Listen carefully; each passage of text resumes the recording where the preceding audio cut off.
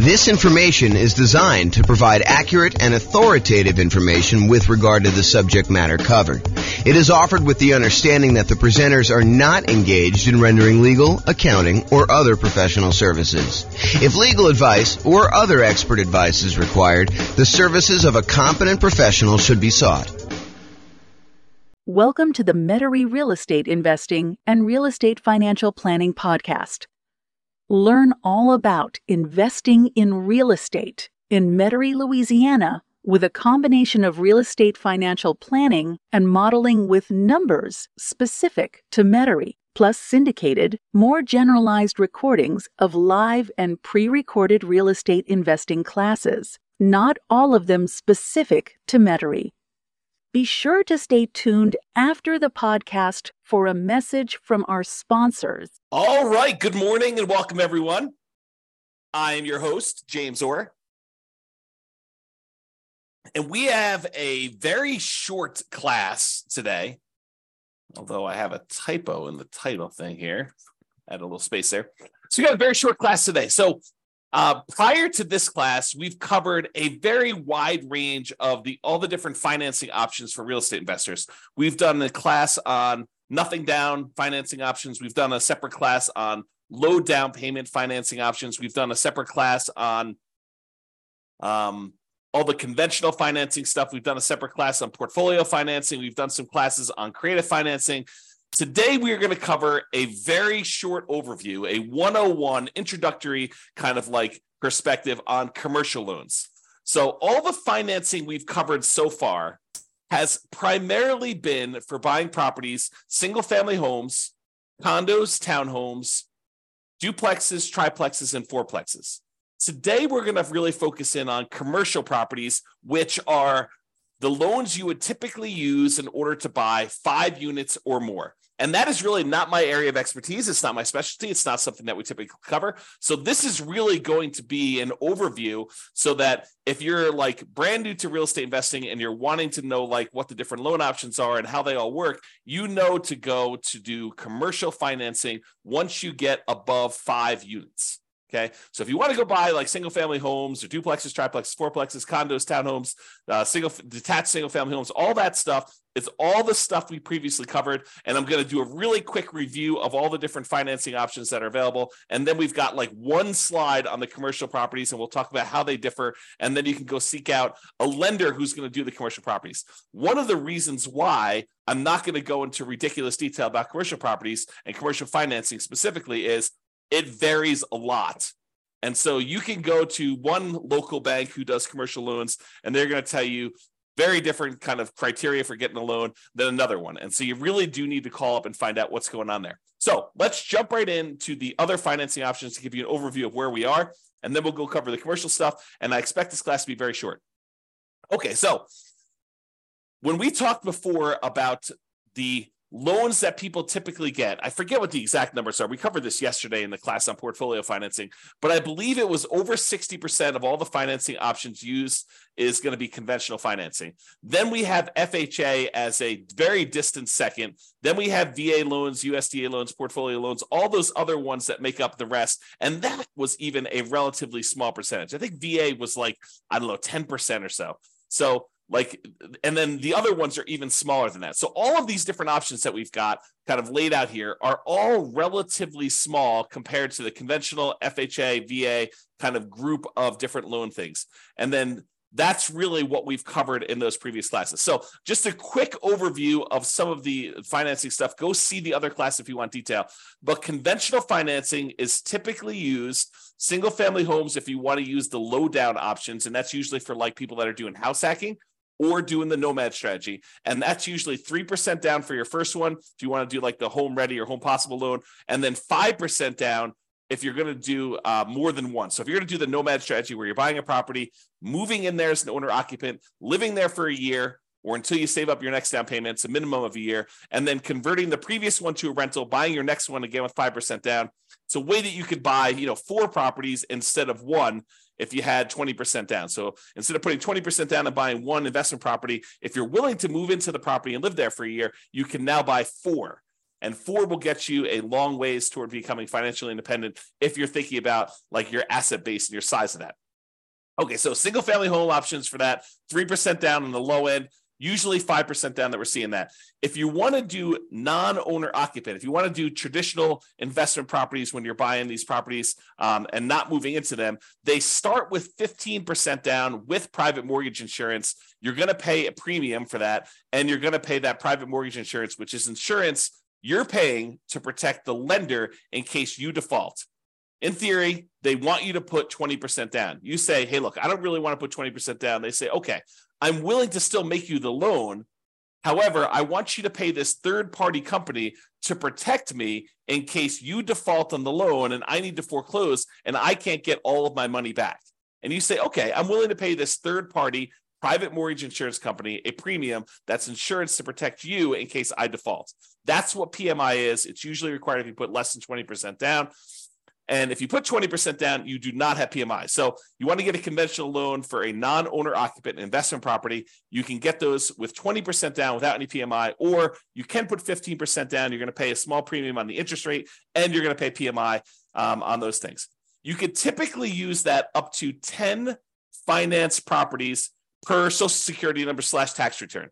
And this is when you're buying non-owner occupant properties. If you're buying owner occupant properties, there is no limit to how many conventional financing loans you can get. So it's one of the sort of carve outs that if you want to get these great 30-year fixed rate financing loans on properties that become ultimately investment properties, then doing a strategy like house hacking or Nomad, where you're buying a property as an owner occupant, moving in, and then at some point in the future, either immediately getting roommates or at some point in the future, converting that to a rental after you've lived there for a year and you fulfill the obligations that the lender requires, because you'll sign a piece of paper at closing that says, for an owner-occupant loan, you're going to move into the property and live there for a year. So if you fulfill those obligations, then you can convert it to a rental. So if you're doing that strategy, you can do more than 10 conventional loans because you're moving in as an owner-occupant.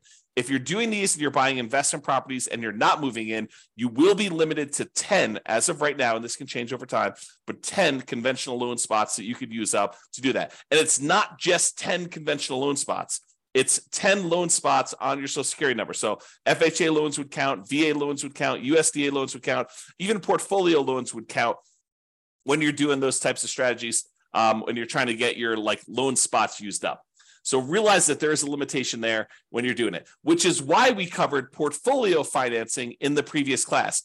Portfolio financing is typically the financing you move to once you've used up all your loan spots. There's a couple other exceptions. Go watch the portfolio financing class for more information on that. However, that's typically what you move to when you get to your 10 loan spots. Okay, so that's all the conventional stuff. FHA, it's as low as 3.5% down. Again, this is primarily for house hackers and nomads who are going to be moving into the property. It can be used for single-family homes, plus duplexes, triplexes, or fourplexes. So anything under that 5 units, you can use the FHA financing for. The two loan types that we typically use if we're buying these kind of like duplex, triplex, and fourplex properties are FHA and VA traditionally. Okay, you can do them with the other ones, but the low down options are FHA and VA for those. So down payment assistance is sometimes used with FHA, and that's for house hackers and nomads. It's probably not going to be for non-owner occupant investors. VA loans, it requires VA eligibility. So thank you for your service if you've done that. It is a nothing down loan program. And again, that could be used for single family homes as well as duplexes, triplexes, and fourplexes.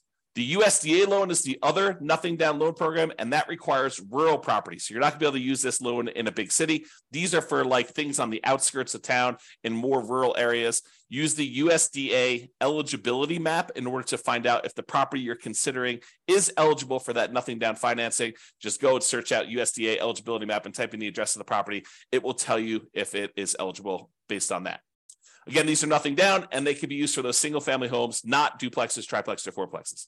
And then portfolio loans, these are typically local banks that are not going to be selling their loans to the secondary market, rather. They're going to be keeping the loans on their books in their own portfolio. It is usually the next stop when you exceed your loan limits with conventional financing. There are other couple exceptions, like if you're going to go do a loan with your self-directed IRA or self-directed 401k being used as a financing, or if you're going to go buy an LLC at the start, you're going to do a partnership and you're bringing a partner, one or more partners in, you want to buy in the LLC to begin with, you can use portfolio financing to do those as well.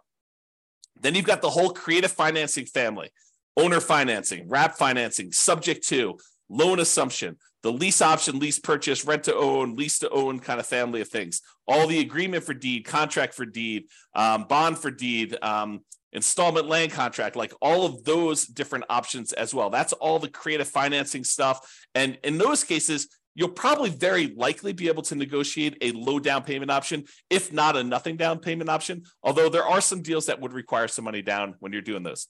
Private money, going to grandma, asking her if she'd be willing to do a loan. The negotiation is wide open on those because it's usually based on your relationship with somebody. And the quality of deal can help, but it's primarily your relationship with grandma that determines whether or not that is going to be a good loan for you. And then finally, hard money loans. Those are people that are in the business of loaning money on real estate, very likely be able to negotiate a low down payment, or in some cases, a nothing down loan option. In those, it's usually based on the quality of the deal. You know, a lot of times you'll hear 70% of the after repaired value is the maximum that they'll loan based on those. It is generally commercial properties only. So with hard money loans, you're probably not going to be able to use those as a nomad or house hacker. It's usually only for commercial loans. That's usually because the hard money lenders don't want to deal with the consumer loan lending laws. Okay, so that is an overview of all the different things. And you'll notice that these are mostly dealing with single family homes, condos, townhomes, duplexes, triplexes, fourplexes in some cases, but it usually doesn't deal with 5 units or more. Although you could argue that the private money and hard money and creative financing ones, those could also be used with some of these commercial properties. However, commercial properties are typically 5+ units, and some banks may do some kind of more unusual things like do commercial loans across multiple single family homes, condos, townhomes, duplex, triplex, fourplexes. Well, they'll do like a blanket loan over those. Some of the other interesting things about commercial loans is they typically don't count as part of your 10 finance properties for conventional. So it usually is not one of your loan spots if you're thinking about it that way.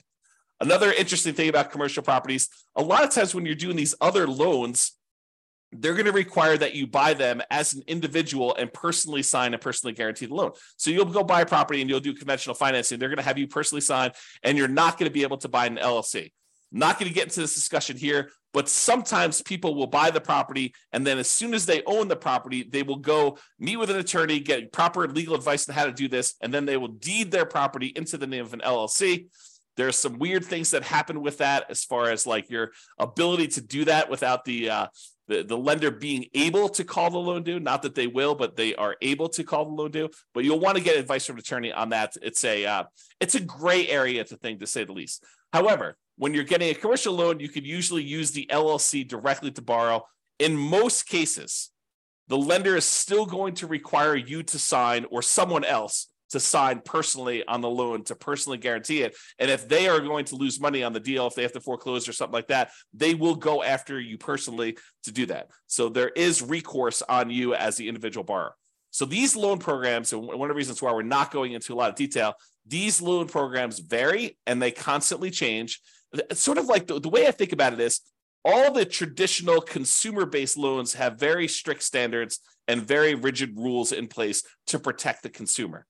However, commercial financing is sort of the wild, wild west. All the rules and everything can vary. They're kind of like setting up what they can do there. And so realize that if you're going to go do commercial financing, just go in eyes wide open and realize that the programs are not standardized and that you'll likely have that.